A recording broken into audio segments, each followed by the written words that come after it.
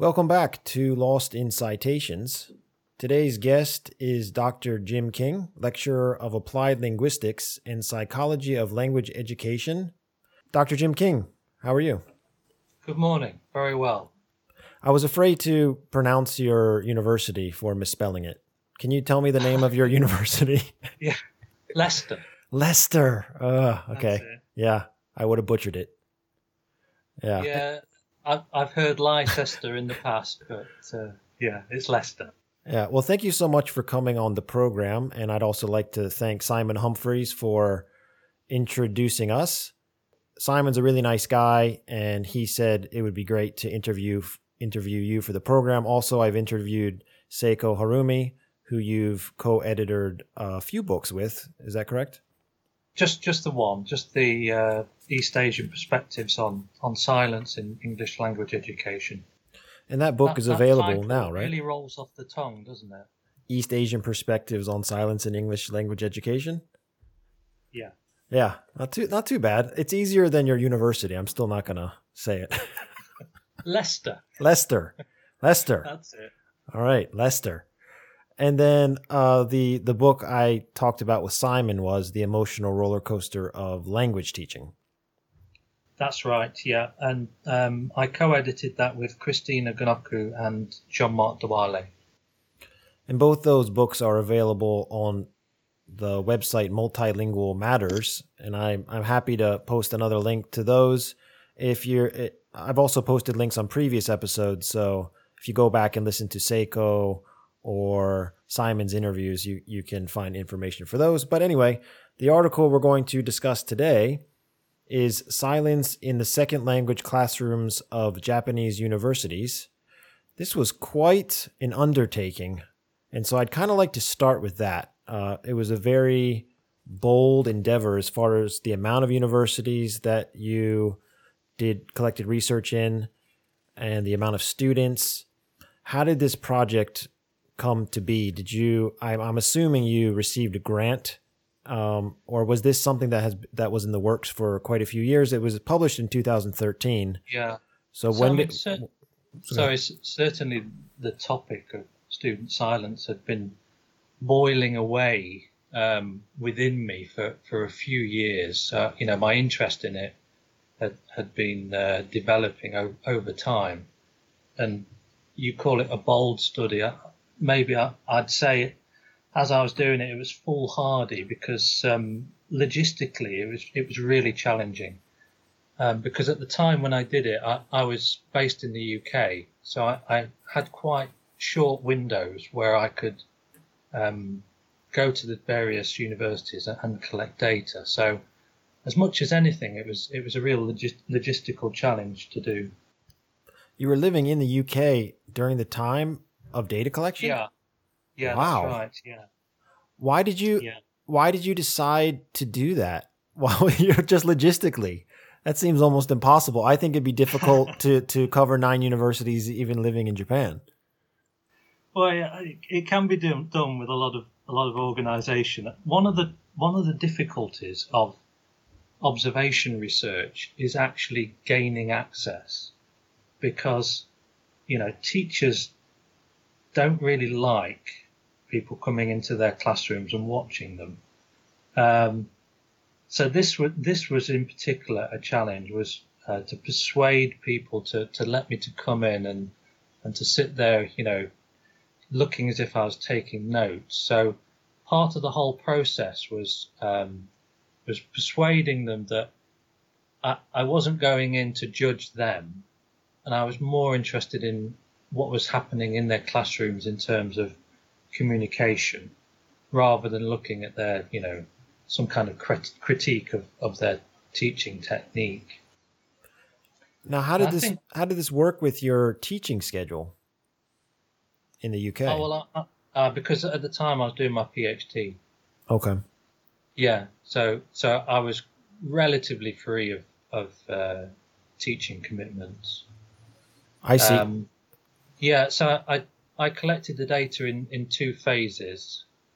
In the first phase, it was a case of looking at a number of classrooms multiple times in order to try to get some depth of data. And then in the second phase, I went back and I tried to look at many different classrooms as I could in order to see whether those trends that I discovered in the first phase were constant in other settings. Well, you did a good job of spreading it out over different kinds of universities, and you gave the background of why that's important in the paper. You said 1 municipal, 2 national, 6 private universities, all located in Honshu, and you were the only one collecting data, or did you have people to help you? No, there's only me, just little old me. Oh my gosh! And this is quite the undertaking. If I remember rightly, I had one of those Japan Rail travel pass things, which made it a lot easier to actually get round, and it didn't cost me a fortune. But yeah, it's kind of, it was literally a case of trying to say, in the morning, I'm going to be at this university, then I've got to get over to the other side of Tokyo to get to this university and be in this classroom of this university that I've never been to before in my life. So it was lots of meticulous planning and making sure that I'd be there on time, basically. And almost 1,000 English language learners were observed. 924, right, yeah. A total of 48 hours of data were collected. This is, I'm just kind of gobsmacked that you did this by yourself. I was assuming there was like a team and you were given a grant and you hired assistants. No. Just me. And I mean, the other thing with observation research is the more observation, the better. So, I was trying to get as many classroom observations as I possibly could. How did you get... Oh, go ahead. Sorry. No, go ahead. Please. After you.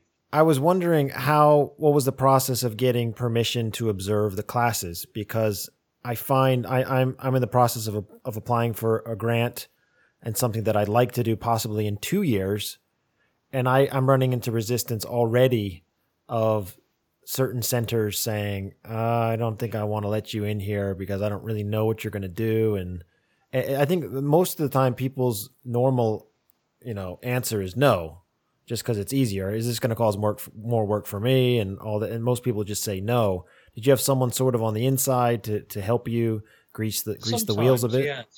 Yes, sometimes. And it's always good if you can cultivate somebody in who's got a bit of power, a bit of sway within a particular university. But I think that, this is something about research that often doesn't get talked about in research methodology texts, is that I think to be a successful researcher, it does involve having some soft skills, being able to talk to people, being able to persuade people. I think partly as well, gaining access is about trust, and they need to trust you. Part of that is making it very, very clear that you've got robust ethical approval behind your study, that, the institution will be anonymous and the participants will be anonymous, and the confidentiality and all those aspects as well. But in terms of actually observing teachers, I also found that what tended to happen would be I would observe somebody and they actually found that, it wasn't an unpleasant experience, that actually what happened was they forgot I was there. And that's what you're aiming for as an observer. You don't want the teacher to be conscious that you're there. You don't want the students to be conscious that you're there, because if they are, that will encourage unnatural behaviour. So what you're as a observing researcher, you want to be looking at natural behaviour and not behaviour that's been biased by the presence of somebody watching.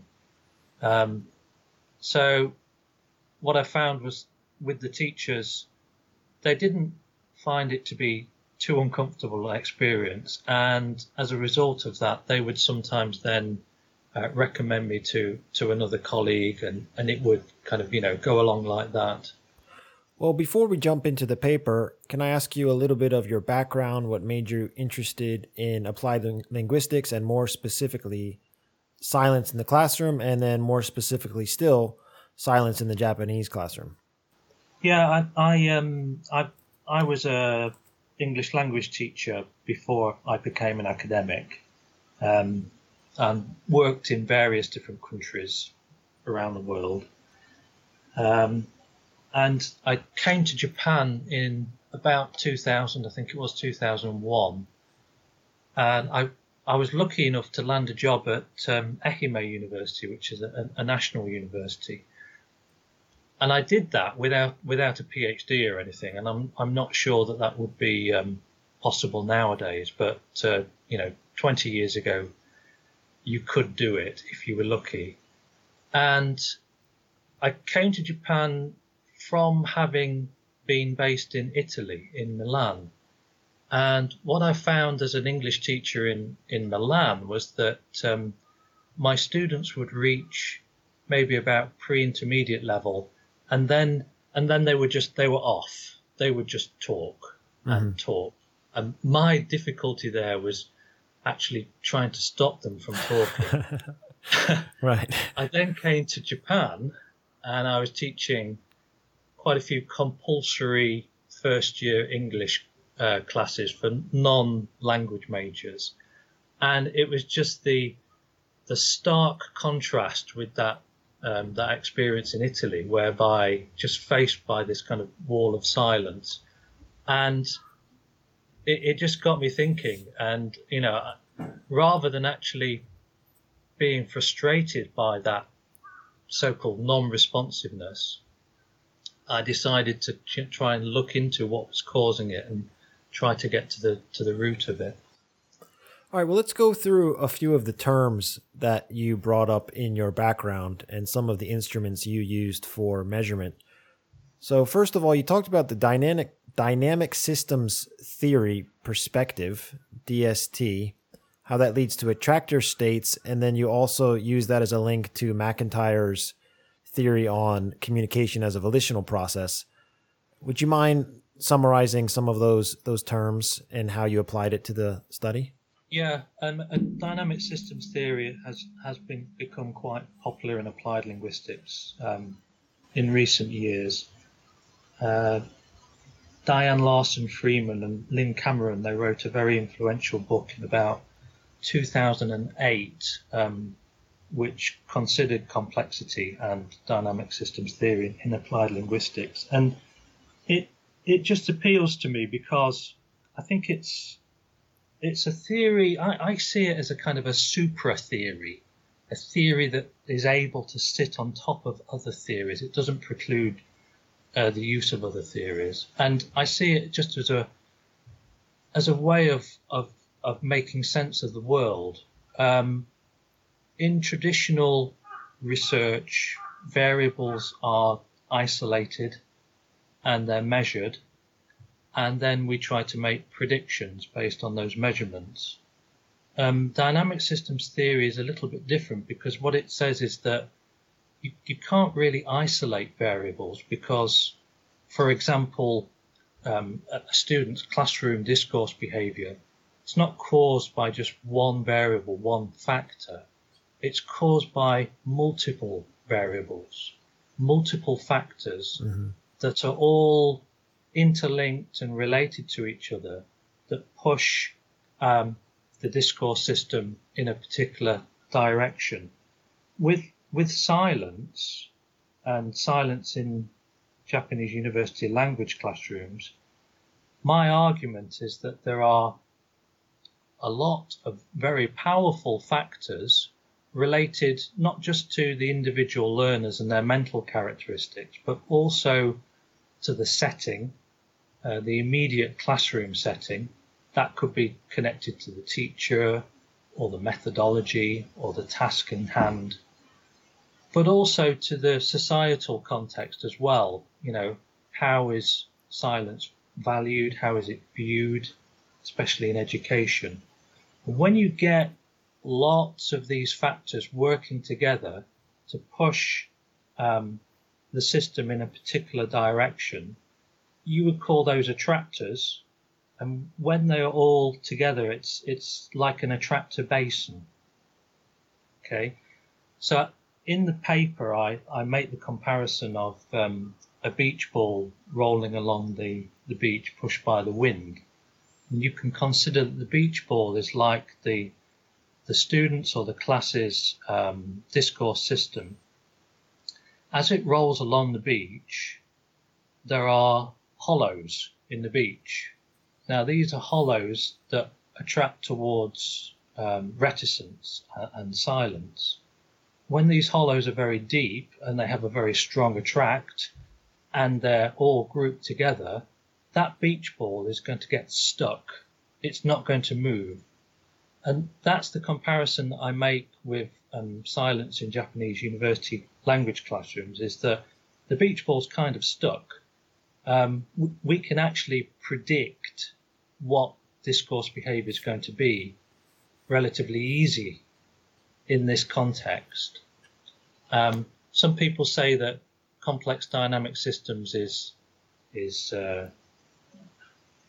not very useful because it says that you can never predict anything. You know, the idea that a butterfly flaps its wings in America and there's a tsunami in Vietnam.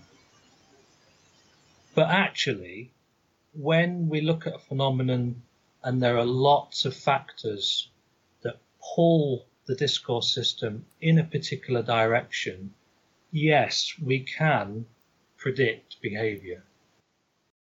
I really like that. That's something I'm also interested in, measuring silence and trying to understand silence. Like you said, there's many factors at play. I'm sure you read Dr. Harumi's article that we talked about, where she cites Libra in 1987, silence as truthfulness, silence as social discretion, silence as embarrassment, silence as defiance. There's lots of, silence to afraid of losing face.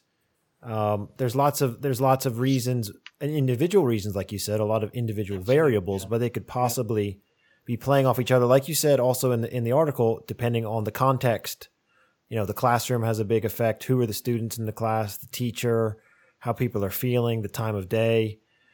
So I like this. So this theory is a way to put a lot of these variables together in one. That's right. Okay. That's right. It illustrates the complexity of silence. And then your measurements. Go ahead. Sorry, Jonathan. No, please go ahead. The thing is that this paper and observation is good for establishing whether a phenomenon exists and to measure its extent, but it's not so great at looking at causes. And so, I would say that you need maybe a more qualitative approach to look at what the causes are. You have to actually start talking to people to find out what's going on. Why didn't they respond? Or, what were they thinking or feeling whilst the silent episode was in progress?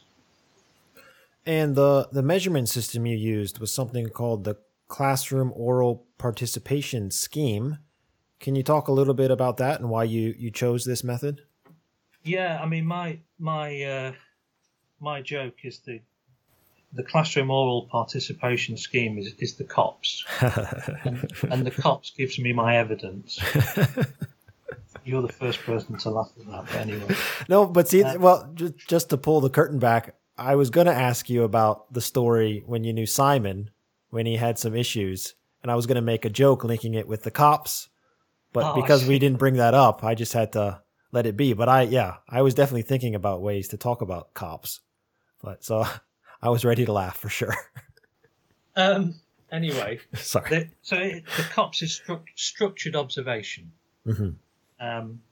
And structured observation is really good at finding out whether something exists or not. And that was the challenge for me, because there was lots of anecdotal evidence that that Japanese language learners were silent. And, I know from my own time working in Japan that if you go to a conference or, you talk to colleagues in the staff room or whatever, that this would be a topic of conversation. But when I started looking around at the literature, I couldn't actually find any empirical evidence that silence existed. Mm-hmm. And so that was the push, really, to use structured observation.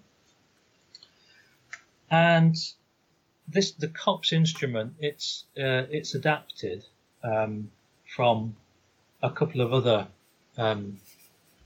observation instruments. And actually, I think, you said to me when you were talking to me about coming on this, that you'd like me to give some advice to novice researchers. Right. And I think that that's a really good advice, actually, is that you don't have to invent a completely new research instrument to do good research. Often it can be a mistake to try and reinvent the wheel. So one tip that I would have is to look at instruments that other people have used and, adapt it for your study. How can you improve that instrument, or how can you adapt it to suit your own particular context? There's a really good database called the IRIS database. Have you heard of that? No, I haven't. It's the what does IRIS stand for? Instruments for Research in Second Language or something like that. It's the IRIS database. I'll send you the link. Oh, please. And in that database, it's got lots and lots of instruments that researchers have used in applied linguistics studies, and they're freely available for download. Oh, perfect. That's great. Part of the reason that the database was created, I think it's Alison Mackey and Emma Marsden. I used to work with Emma Marsden at the University of York, and did an interview with her actually about the database, which is, 2013 in the Language Teacher, the JOLT publication. Okay, yeah. So have a look at that. But the idea is that journals are pretty limited for space. And so, you read the study, you look at the results, you read the discussion, but you don't actually usually get a chance to look at the instrument. And so the idea behind the IRIS database is that it allows people to look at instruments that researchers have used and allows people to use these instruments or adapt them for themselves. Wow. And also, there's kind of a growing interest in replication research as well in applied linguistics. That's a great resource. I'd like to look at that for my own research. Another term you brought up in the background was the Granger psychoanalytic theory. This is something I'm not really familiar with. Why did you decide to discuss this in the paper? Well, partly because Granger wrote a book, Silence in Second Language Learning, a psychoanalytic reading. And at the time, I think it's 2004 she wrote that, it was one of only a handful of books on silence in applied linguistics. And it's a really good book, actually. And she draws on ideas from psychoanalysis, in particular looking at anxiety and how anxiety can lead to silence and non-talk. She makes a very good point, actually, that language learners occupy a very shaky linguistic self. They're on a kind of a journey between their L1 self and their L2 self. And that shaky linguistic self can, it can be quite anxiety inducing, because you can't be who you are in your first language. You can't say what you want to say as you would in your first language. You can't express yourself maybe in the same way. Okay. All right. Well, let's get into the meat of the paper. So you, in your discussion section, you discussed a few different findings: silence of disengagement, silence of teacher-centered methods, silence of nonverbal activities, silence of confusion, silence of hypersensitivity to others. As far as silence of hypersensitivity to others, is this the phenomenon you find in Japan where you ask the class, you try to elicit a response, and then you call on a person's name in particular, and then that person looks around to the person next to them and behind them and then confirms the correct answer? Is that an example of hypersensitivity to others? Are there others as well? Other examples? Yeah, I think you're along the right lines. I would say that silence to hypersensitivity to others is another way of looking at it is social aspects of foreign language anxiety. So it's the idea that students are kind of enculturated, I believe, in Japan into feeling that they're being constantly watched and constantly judged. Why do you say that? Great. That's great for controlling behavior. Why do you say that? Where did you get as I agree with you, but I'm wondering if is that based on something that you read or a study that was done? I think you mentioned earlier about Seiko had drawn on sources including Lebras. Mm-hmm. Well, Lebras and Greer talk about how children are taught from a very early age that their behavior is being constantly monitored by others. Oh, you mean society? As far as there's got it. A disapproving gaze. Mm. It's a kind of control strategy, and I think that this idea continues, and I think that students in class they do feel that they're being judged and observed by classmates. I know that when I went on after this study to do interviews, again and again and again, this hypersensitivity to others in the class came up. And interviewees, they talked about feeling, uncomfortable about speaking out because it was a risk. They could lose face. There was a danger that they would look foolish in front of others. They were, afraid of making mistakes. And when you think about it, for a lot of these learners, in that kind of situation, silence is the sensible option, because they're going to pass anyway. Yeah. For a lot of students, it's just a case of you turn up. If you turn up, you're going to pass. And it's kind of it's the idea that to not speak out is normal behavior. Well, I talk a lot about that in my my upcoming thesis about how shyness is an attractive trait in Japanese society.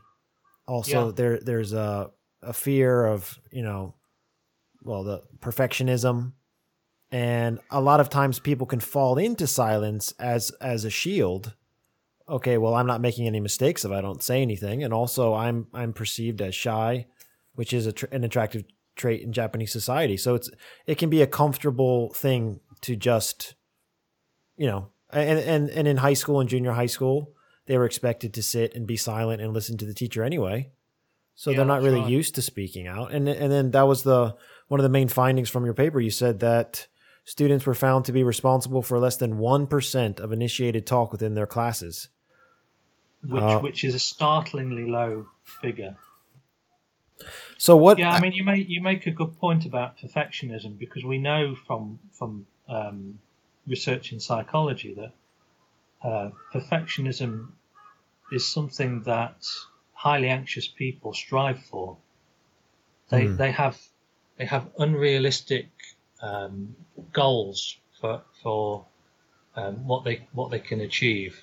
And there's a good paper actually by Tammy Gregerson and Elaine Horwitz that looks at this issue, perfectionism, amongst highly anxious language learners. And of course, silence is a defensive strategy, and it's a defensive strategy with the risk of losing face being minimal.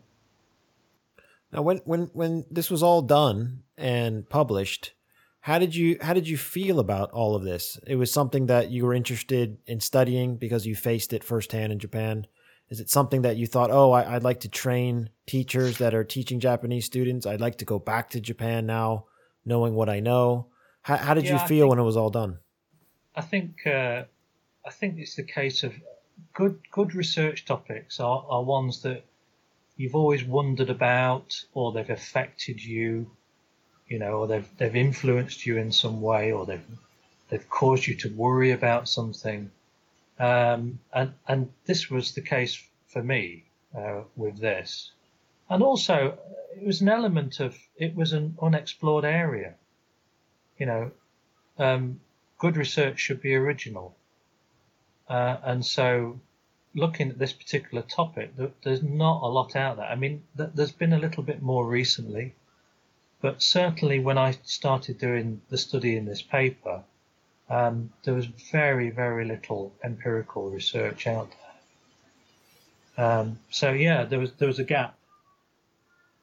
Do you have any goals of coming back to Japan and teaching one day? Who knows? I mean, I often come back. I keep coming back. I keep coming back and doing some research. I was there actually very recently. I went out at the end of February to do some research and to do some talks. But unfortunately, coronavirus reared its ugly head, and everything got cancelled, and I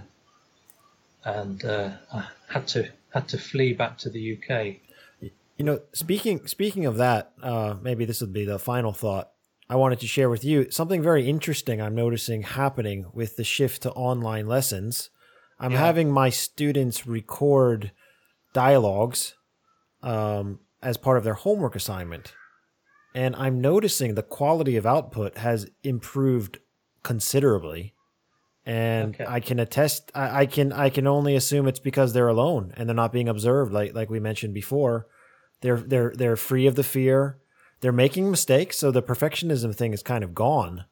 So it's kind of an interesting thing seeing how well the production is just outside of the classroom.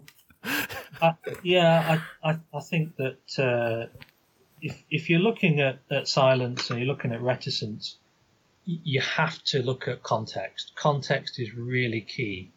And in Japan, classrooms are public.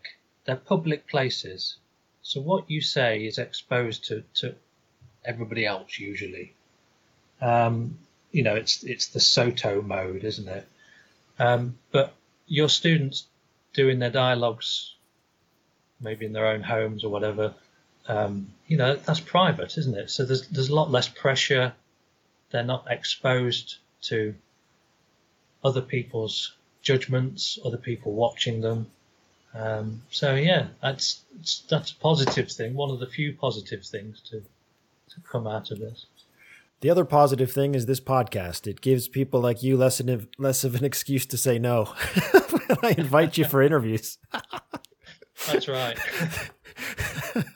Well, the paper is Silence in the Second Language Classrooms of Japanese Universities, and this was published in Applied Linguistics. Congratulations on what a great journal that is. Thank you, Dr. King, for coming on the show. Thank you very much for having me, Jonathan. It's been very interesting talking to you. Thank you again for listening to today's episode. If you'd like to contact the show, please send us an email, lostincitations@gmail.com. Please like us on Facebook, facebook.com/lostincitations. It also helps greatly if you share the show on your social media platform of choice. And if you're feeling extra generous, please leave us a 5-star rating and favorable review on iTunes. This will help us tremendously. One final thing, and maybe most important, if you enjoy listening to the show, please tell a friend or colleague. People often talk about their favorite podcasts, so let people know that you're listening. Thanks again, and we'll talk to you next week.